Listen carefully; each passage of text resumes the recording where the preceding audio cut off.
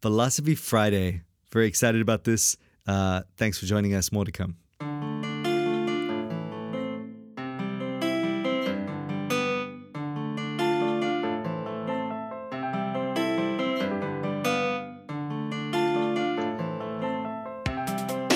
Andre freaking Beck. What's going on? Well, I'm halfway through my glass of wine. Oh. I'm talking to you. So things are getting crazy. What happened to that brandy? Ooh. It's still in the cupboard. Oh, dang. Yeah.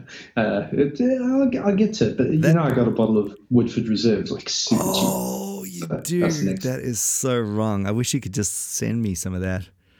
That'd be amazing. I was thinking I would, it would be good if I could try and send it to you, but then I thought, I'd rather just drink it myself. Nah, so. You know what? I'm actually off the Woodford for a while. It's just that brown liquor make me crazy. But you're on wine, so no one even cares about that. That's good stuff. That's biblical. I'm drinking very good French wine. I did love, when Paul tells Timothy, drink a little wine for the stomach, It's my favorite verse. one of my favorite, not translation, but paraphrase of that verse is by Leonce Crump, the X-29 guy, the big badass kind of wrestler black guy, and he's this very powerful kind of rhetoric preacher guy, and he gets on stage and he's like, "Now, brothers, you've got to drink a little bourbon. Paul tells you drink a little bourbon because the brothers be nasty." I was like, that was awesome. I was like, he must be referring to the wine verse.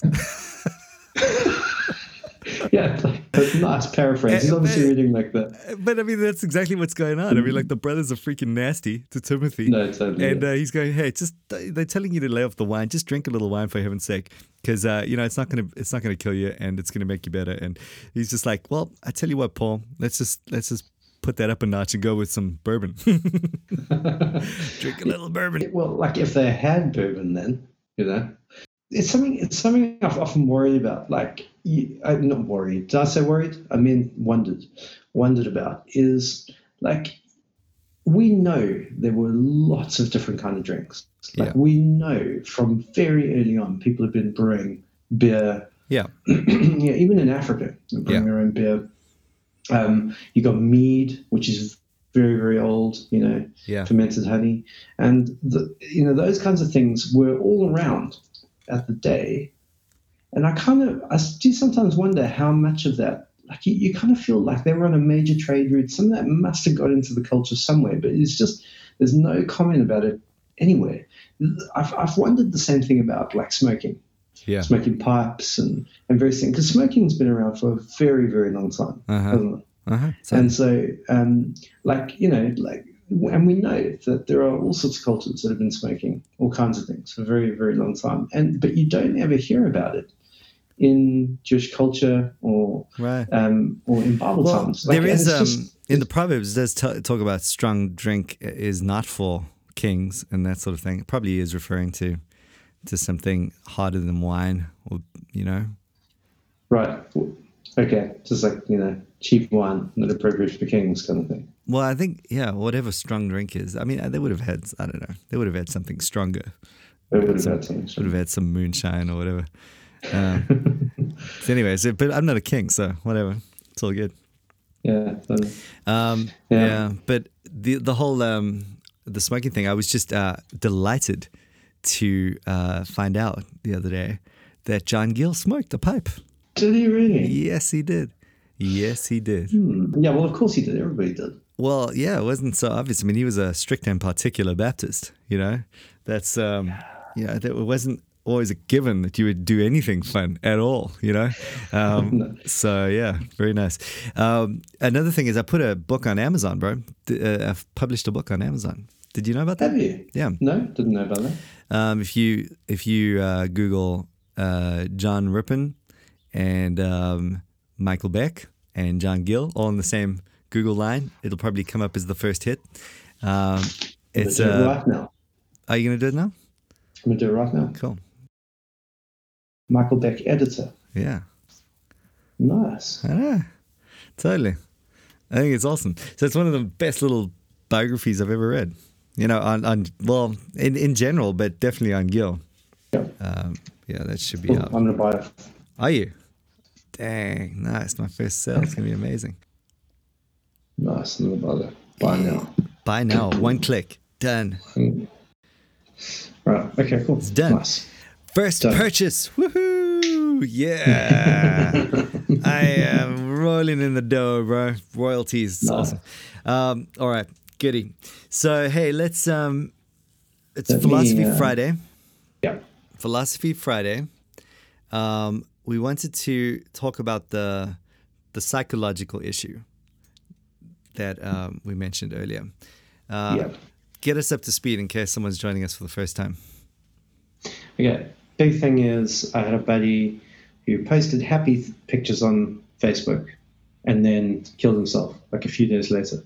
I mean, I don't have all the facts, but that's basically how it went down. And the whole it's just got me asking. Well, there was that question. It rattled I think a lot of us back in probably about 3-4 months ago now, where there was this pastor who honestly, from a social media perspective, just looked like he was just having the happiest life conceivable, you know, probably one of those typical sort of Hillsongish kind of churches. And just had great looking family and beautiful kids and just churches doing well. Yeah, cool tattoos. I remember cool tattoos. I don't know, just didn't seem too stressed out about anything. Great communicator from the little snippets I watched.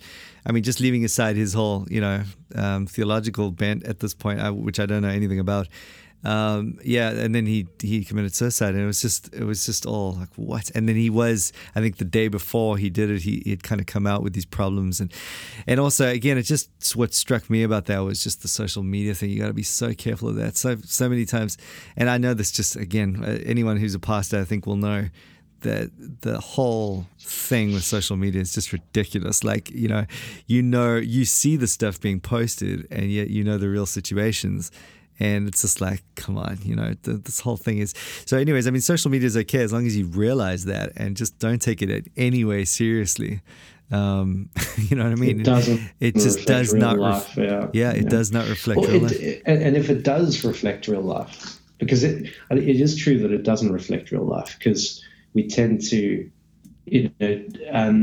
not distort images, but we tend to like take them in a certain light or from a certain angle to make ourselves look good or whatever.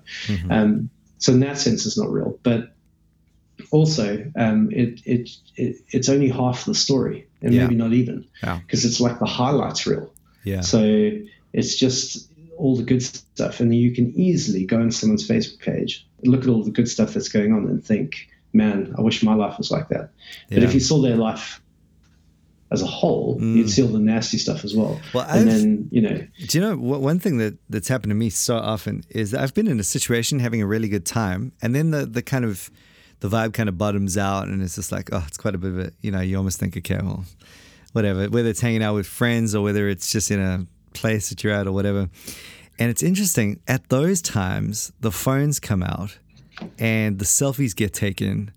And often, I mean, it's not always the case. Often, I got to be honest. Like I think about our family situation. Usually, when we're bringing out the phones, it's quite a thing. It's quite an accomplishment in its own right, and it's usually a little celebration peak. And I think that's the obvious impression that you give when you post the thing, like, "Hey, you're having a good time over here. I just wanted to share it," and that's fine. But I've seen like a real. I've been in so many situations where I've seen the pictures get taken and they look good on the social media page or whatever, but I was there when they were taken, and actually that was a crap time. And there was like no one was talking to anyone. I'd rather freaking just be anywhere else but there. And yet it didn't look like that. It looked like, and so there's a good illustration, and that's a lot of the situations, and I think it almost like that really puts me off. It honestly, like, I just almost want to get rid of my phone entirely when that happens, because not only because it's creating this wrong impression for other people, but because it's just like, what are we even doing right now? I mean, why are you giving attention to your phone? It's just a weird situation to be around. I can't we just talk about it? It's probably a better way to, I don't know, it just freaks me out. It really does. So, but yeah, so there's that. And like you said, the partial story, the highlight reel deal. And, so what was the thing you were concerned about, or you had a thought about that? Well, it was just, my initial thought was just the can't believe he's dead kind of thing, I had no idea. And then when I found out how he died, because at first I assumed car accident or, I don't know, violent crime or something. Mm-hmm.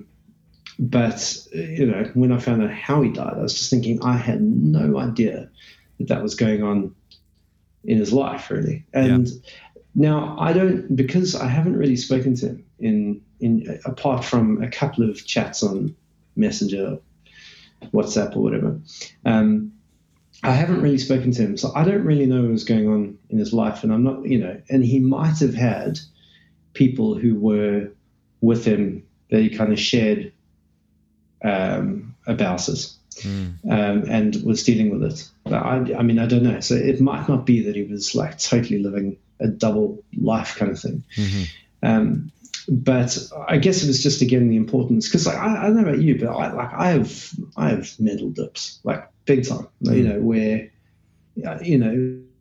they just haven't lasted long enough for me to need to go on some medication or anything like that. Right. I think the worst kind of bouts I had probably lasted maybe a month or two, so, but so I know what it's like to be in that place where you kind of consider suicide, or you almost fantasize about it, but I wouldn't say I was anywhere near to actually doing it. But then again, I don't know how thin that line is, so how much of a dark place do you need to be in? So I guess it was just a little bit of a wake up call, actually, to pay attention to your own mental health. And especially in ministry, how many guys do you know who were pastors and prominent theologians and pastors and preachers and evangelists who also struggled with severe, what they used to call melancholy? It's like almost everyone I can think of, wrote about it, wrote about deep despair. And so I think pastors in particular have to be careful. This guy wasn't a pastor. I don't know if he was a Christian. But bringing it back to the social media thing, because what did strike me, and here's our connection to Philosophy Friday, by the way, is Narcissus, the myth. So I can't really remember what it's about, but looked into the image of the water, and he was an extremely beautiful dude, and he would live this long, prosperous life so long as he never saw a reflection of himself. Yeah, and then he sees this reflection of himself, and he falls in love with it, and then essentially falls in love with his reflection, and that is his downfall. And I do think that social media is a wonderful thing if used rightly. It's basically how we let each other know what's going on in our lives, isn't it? I would have no way of seeing your little holiday pics or whatever, unless we had a way to do that. And I'm really thankful for that, because that's really good. And not only with you, but also with friends. And I've got friends all over the world, so it's good to see what's going on in their lives. But the dark side is this correlation statistically in the rise of use of social media, particularly the forms of social media that emphasize images, and this rise of depression and anxiety. So the exact relationship is kind of debated, but there is a correlation statistically between the rise of both of those things. They're kind of parallel to each other. And I do think that we can learn a lot from narcissism, because there are kind of two kinds of narcissism, aren't there? There's the kind where you are this upfront, hey, look at me, I'm awesome, and constantly taking pictures of yourself with your shirt off and that kind of thing, and putting it on social media. Yeah. But there's also the kind of narcissism that is a bit more kind of desperate and a bit more sort of why does nobody love me, or why does nobody care, or just these cries for help all the time. Yeah. And so there's this relationship between between narcissism and mental health disorders. Yeah. We fall in love with either our own reflection or with the reflection of others, and we compare ourselves and contrast ourselves. And so it's either this kind of cry for help kind of narcissism, I should be getting more attention, I deserve to be getting more attention, or there's the narcissism that says, wow, isn't it great I'm getting all this attention, how can I get more attention? I think both of those, just like in all of its forms, from very subtle to very obvious, like we just have to be very, very careful of that. That's my reflection. Yeah, good. Well, hey, I pulled up here's the myth, Okay. the Roman version. According to this myth, Narcissus, his parents, Narcissus's parents. How do you even say that? According to Narcissus's parents were. Yeah, it's not. I mean, his parents weren't kind to him. Right. That's right. There was a problem in the naming itself. They shouldn't have named. Should have named him Bub. Let's call him Bub. Bub's parents were worried because of the extraordinary beauty of the child, and asked Prophet Tiresias what to do regarding their son's future. Tiresias at least told them that the boy would grow old only if he didn't get to know himself. When Bub was 16, he was walking in the woods, and nymph Echo saw him and fell madly in love with him. She started following him, and Bub asked, "Who's there?" feeling someone after him. Echo responded,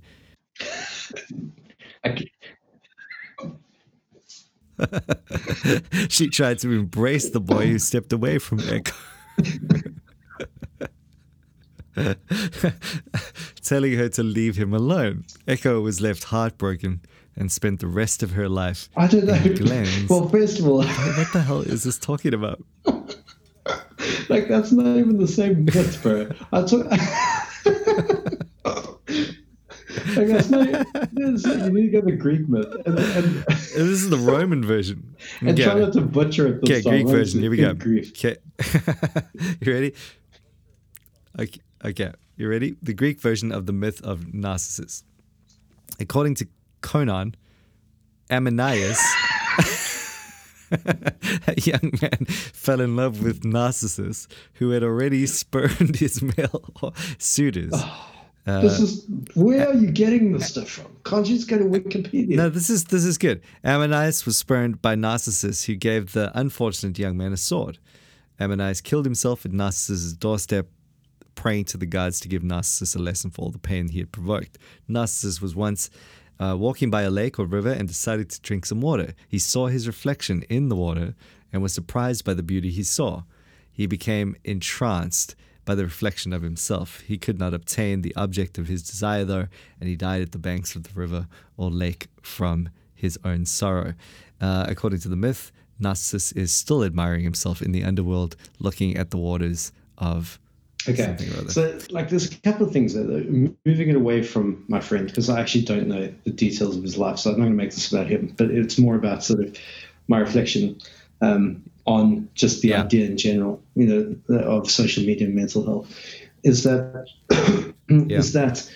like, for me, the kind of things that I find personally quite dangerous is when I start to get, I don't know, you see yourself 20 years younger, and it's a different article to what I see in the mirror today, and that can make you nostalgic. You can start to pine for youth and what if I lived my life over, and that kind of thing. So I don't know if that's typical. I don't know if everyone struggles with that, but if I spend too much time on social media, I start to feel that. Yeah, totally. I mean, look, I think the whole myth has always just resonated deeply. Remember that story of Patch Adams, that doctor that kind of came out of depression, and Robin Williams. And it's interesting that he also suffered with depression. But anyway, basically the whole thing was that as soon as he stopped sort of focusing inwardly and trying to help others, he found that he really was helped himself by just almost just delivering himself of this this depression that he struggled with, and in the process helping a whole lot of other people. And you just had this whole concept emerge from that movie, which I think was, again, just very resonant with the biblical story, in that you seek your own life, you're going to lose it, at the end of the day.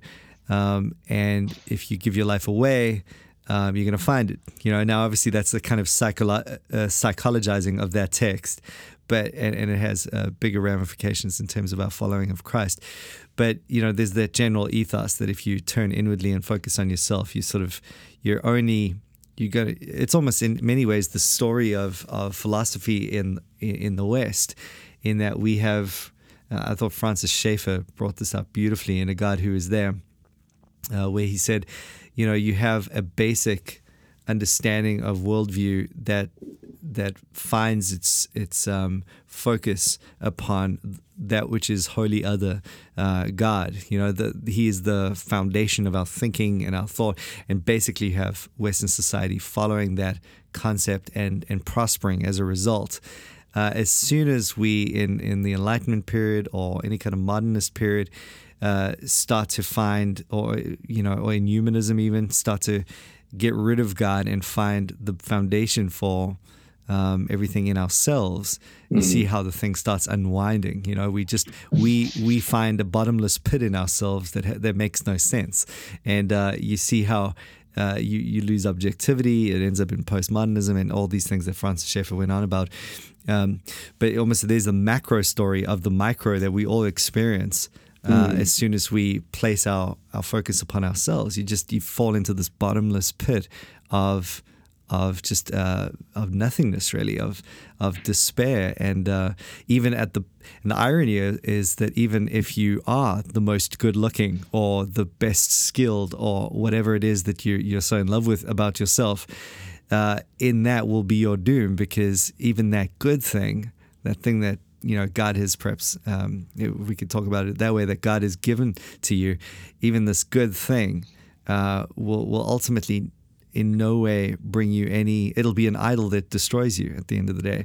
So the biblical story is very resonant with Gnosticism as a concept in a Greek myth, and the Greek myth itself. So I think, the immediate solution in terms of just bringing this back to social media, because I think this is what you mentioned earlier, which I kind of like the idea of talking about. How do we then direct people to use social media responsibly, which is or in a way that doesn't fall into that trap, or in a way that doesn't further perpetuate problems of depression or perhaps mental problems that need to be dealt with. We got to think about that stuff. I don't know if you did listen to Nick and I in our discussion on social media. He doesn't take part in any kind of social media I did at hear all. That. Yeah. And so I'm trying to get him closer to the line. But anyways, bottom line is what I liked about that discussion as well is that we need to be thinking about what to say about this. It's the all important form of, it's almost reminds me a little bit like if with pornography, you used to be able to say, well, just don't go on the internet, or just don't have a computer or a phone. Well, it's just not an option now, so you just can't tell people to, it's not even a possible radical option. So you just have to work within the bounds of the ubiquity of technology, and social media is one of those things. It is going to be very important for us to be able to think about this and how to deal well with it and what the dangers are. So I think it is a relevant discussion. There's a kind of false humility that is on the flip side of this, isn't it? Like it's a kind of narcissism that's masked by a kind of pretending. So I don't know how to explain it, but so for example, there was one guy I remember when I was telling him how much I was keen to write this book because I had all these ideas buzzing around in my head, and I was really keen. I like writing, I enjoy it, and I wanted to put it down on paper and get it out. And the guy was like, well, like, who do you think you are to kind of write a book? Like, why, what makes you think your opinion's worth reading? But the irony is the guy who said that to me was himself an author, right. Which means that what he's thinking is not from a position of, I don't think a lot of myself, but I'm writing a book as a kind of service to everybody else. What he's thinking is, I am someone worth listening to. My ideas are worth listening to, and I'll write a book, but you are not. And it kind of masquerades in this kind of way of saying, I'm not saying, just in case anyone misunderstands me, I'm not saying this about Nick. I'm not saying this is true of him. But, there are some people who are saying... It's kind of true of him, though. Okay, maybe it is. I know. Yeah, all I know is he's not your brother, and you should remember that. The whole thing about like, oh no, I don't do social media because it's all just about a bunch of narcissism and I don't want to get involved in it, is actually like it's not actually the ideal. It may be like a necessary thing, like if narcissism takes over you and you can run away from it, but actually the ideal is not to be self-conscious. The ideal is to be able to exist in the world and put yourself out there in the world, write something, blog something, podcast something, say something, take a picture of yourself without self-conscious embarrassment or concern or worry or anxiety. You know what I mean? So like the guy who posts pictures of himself all the time on Facebook, but doesn't worry about it, like isn't doing it and then saying, oh, I wonder what people are saying about my picture, is actually doing better than the guy who never posts about himself. Because the guy who never posts about himself is probably doing it because he feels insecure and doesn't want to put himself out there. And actually the guy who doesn't post is in just as much danger as the guy who does post. It's more about self-consciousness.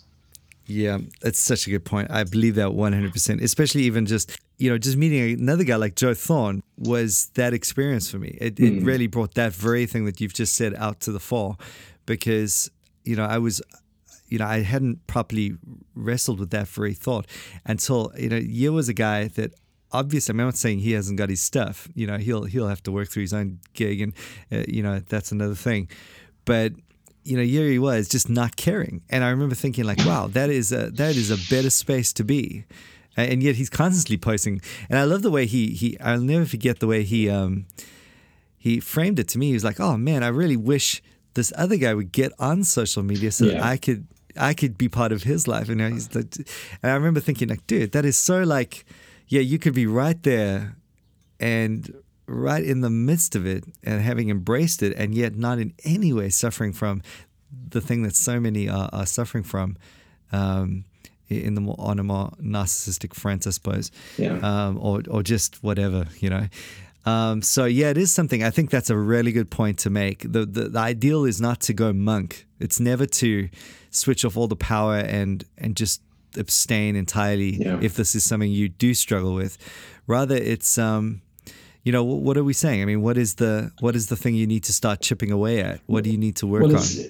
Don't confuse humility and a subtle form of, or a dark kind of narcissism, where you don't post pictures of yourself and say, oh, that's because I'm too humble to do that. People don't want to see me.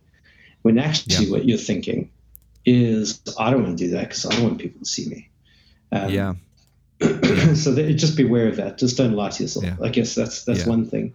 One thing, all of us are going to carry varying degrees of narcissism around with us because it's part of the sinful nature. It turns in on itself. We worship ourselves. That's a great point. So it's that whole the nature of idolatry is that we are always going to be worshiping the wrong things, ourselves, others. We're going to be attracted to false notions of beauty. We're going to suppress the truth and exchange the glory of God for lesser things. We're always going to be doing that. And so it doesn't matter if it's on social media or in a newspaper or in a book or whatever medium of communication or self-expression is out there will become a means for narcissism because we are narcissistic.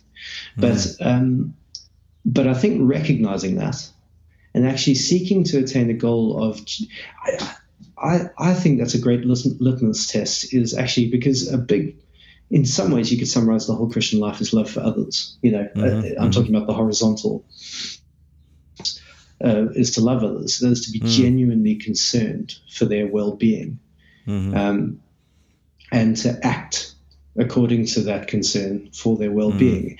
And social media can be a great tool for that. Like you say, even if it's just rejoicing in the good things that are happening to others. So like to train yourself to respond to the really glamorous picture. Like I saw a picture of a couple, and they're really good looking, and they were in a really beautiful place, and I was just jealous of the whole thing. Like I just hated it. I hated them. I hated the whole thing. Right. I just, stupid people posting stupid narcissistic stuff. I mean, in fact, I'm the narcissist because I am jealous because actually I want that for myself, but I can't have it. Well, of course, I could have it, just didn't have it then. I'm obviously very good looking. I don't know if you have a picture of me on your page, Mike, but you should. So. Shit. We'll rectify that immediately. Yeah. Anyway, so I digress. What was I talking about? Okay, yeah. So I saw the picture and I was like, just reacted badly to it. And to train yourself in that moment, to repent and say that's narcissism, recognizing what that is. It's idolatrous behavior. It's sinful behavior, and instead train yourself to be happy for them and to give thanks to God for them and to pray for them. I'm not saying like you have to turn your social media experience into a quiet time. I'm not trying to get to the super stage of piety. It's more just about the knee-jerk reaction of the heart that I'm trying to retrain. Right. Totally. Here's my way to take proactive steps. This is what I did to solve my Facebook problem. You ready? Nice. Yes. You unfollow everyone. I heard you say that. I don't follow a soul. The only one I care about are my own posts. Did you unfollow me? Yeah, totally. No, I'm joking. You're on there. No, I unfollowed everyone, and then I've just got like family, literally people that I want to know what's going on. Yeah. I don't really want to know. I resonate big time with Nick's thing. I just don't care. You know what I mean? Like, it's just not in me. I'm just not that kind of person. I just don't care what you made for coffee in the morning. And I get that there's a whole lot of fun in that, and that's cool, but it's just not me. So for me, it just became, is there any utility in this whole thing? Yes, there is. I do like knowing what's going on in a few different people's lives all the time. But that, I think, is a good thing to do. I think that's a responsible way to approach the thing. Basically what you're saying is, listen, Facebook is a platform. It's a platform where people are going to put glamorous shots of themselves showing the best part of their life. So you got to deal with that up front, and you got to go, like, if you're not happy with that, then don't sign up for the platform. Or within that platform, realize there's certain modifications that you can make to try and make the whole thing a little bit more palatable for yourself. And so, like, for me, just following people that I know very well, it's just, I don't have to go through that nonsense every time, because I'm not worried. Like, if I see a glamorous photo of you and Liz and the kids, there's no need for me to train myself. There's a natural rejoicing there, just because I know you're not trying to, put some crazy thing on there to get me jealous or whatever it is. And so the other thing is, I got a whole bunch of people that I'm interested in, and, you just, I suppose, take care of it at that level. But even, I suppose, when you do want to, you do find yourself, like, I don't know, maybe you'll be on holiday and I'm not on holiday or something, and I'm jealous of your holiday experience. Again, that's where what you're saying is coming in. It's going to have to be some part of it in that you're going, hey, let me make sure I'm not getting jealous here and whatever.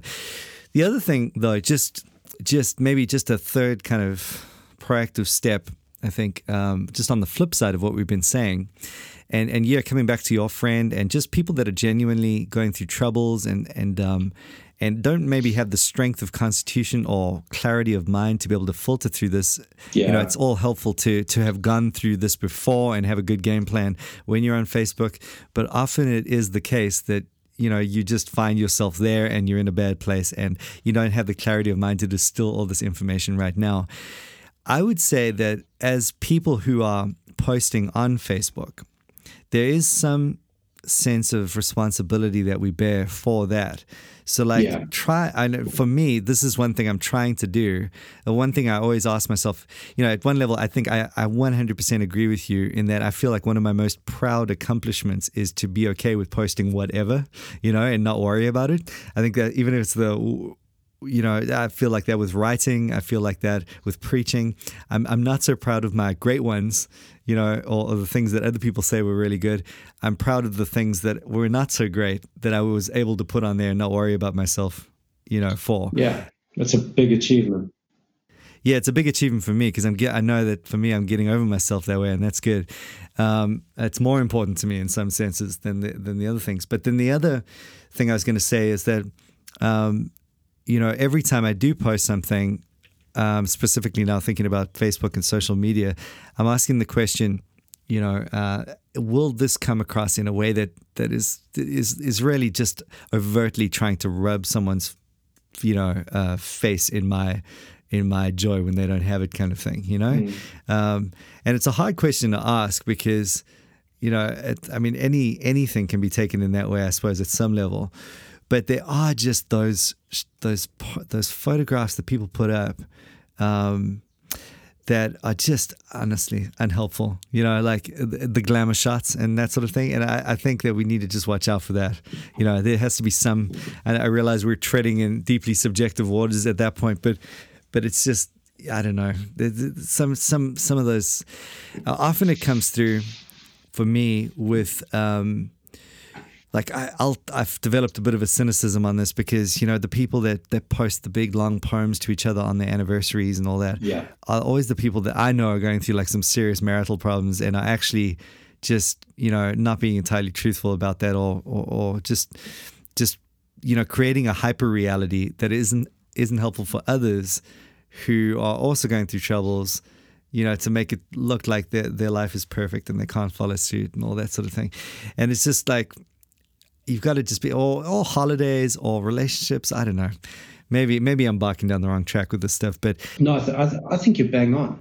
I mean, like this, it's almost like a twofold responsibility. Like you're going into Facebook, you got to realize that's going to be there, but at the same level, there's got to be a responsibility, like on you. Try not to contribute. Yeah, and just like just a teensy bit of self, kind of reflection, self-critique. Why am I posting what I'm having for lunch?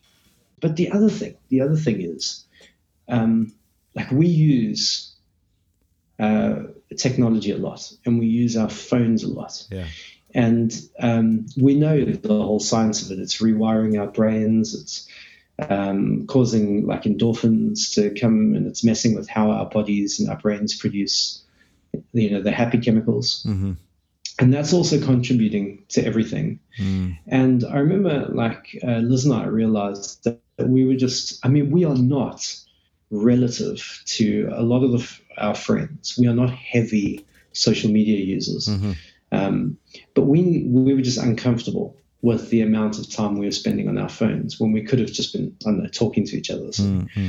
And so we just did I can't remember where the advice came from, but it was just simply take it off your phone. Access Facebook and Instagram from your desktop or your laptop, but don't have it on your phone because it just stops you from looking at it like every other second, just to see if somebody's commented on your picture or to see if somebody's posted something interesting. Like it's just that constant looking at it doesn't help. It just traps you in that world. Yeah. And it's like we were talking about a little while ago with the whole Tolkien thing. The fantasy world becomes too much part of the reality world, and it's not healthy for us. And I think another very, very practical thing for social media and mental health is just to take it off your phone. Don't have it on your phone. Yeah, totally. And it's not like you're saying you must do that, or that's like laying down the law. But you're saying for those that are interested in wanting to not just go monkish and just cancel your account altogether, just here's an option, here's a offering of an idea to manage it, which is really the call. We need to manage social media well and responsibly, and it's just going to take some thought. It's going to take some proactivity, and it's going to take some consideration of theology, and Philosophy Friday is definitely a thing there in terms of just the way we've just brought some of the underpinnings of narcissism there. So anyways, there's some thoughts, and kind of, man, we went all over the place on that one, but cool. Social media, narcissism, and psychology. What Mental else? health. Mental health. Cool. Do you know what's a great tonic though for anyone who's struggling with this? What? Psalm 73. Psalm 73. It's a great song because it is about that kind of just putting things in perspective. Yes, totally. So the whole idea of envy and losing sight of what's important. I think Psalm 73 is a great one. Right, totally. That's great. Yeah, cool. All right, well, let's leave it at that. And now I'm talking to the people listening to the podcast, Andre, not you. All right. Cool. I got it. I'm clear. Thanks for tuning in. And it's a pleasure. Just stay with us for Smoking Saturday tomorrow. Bless you.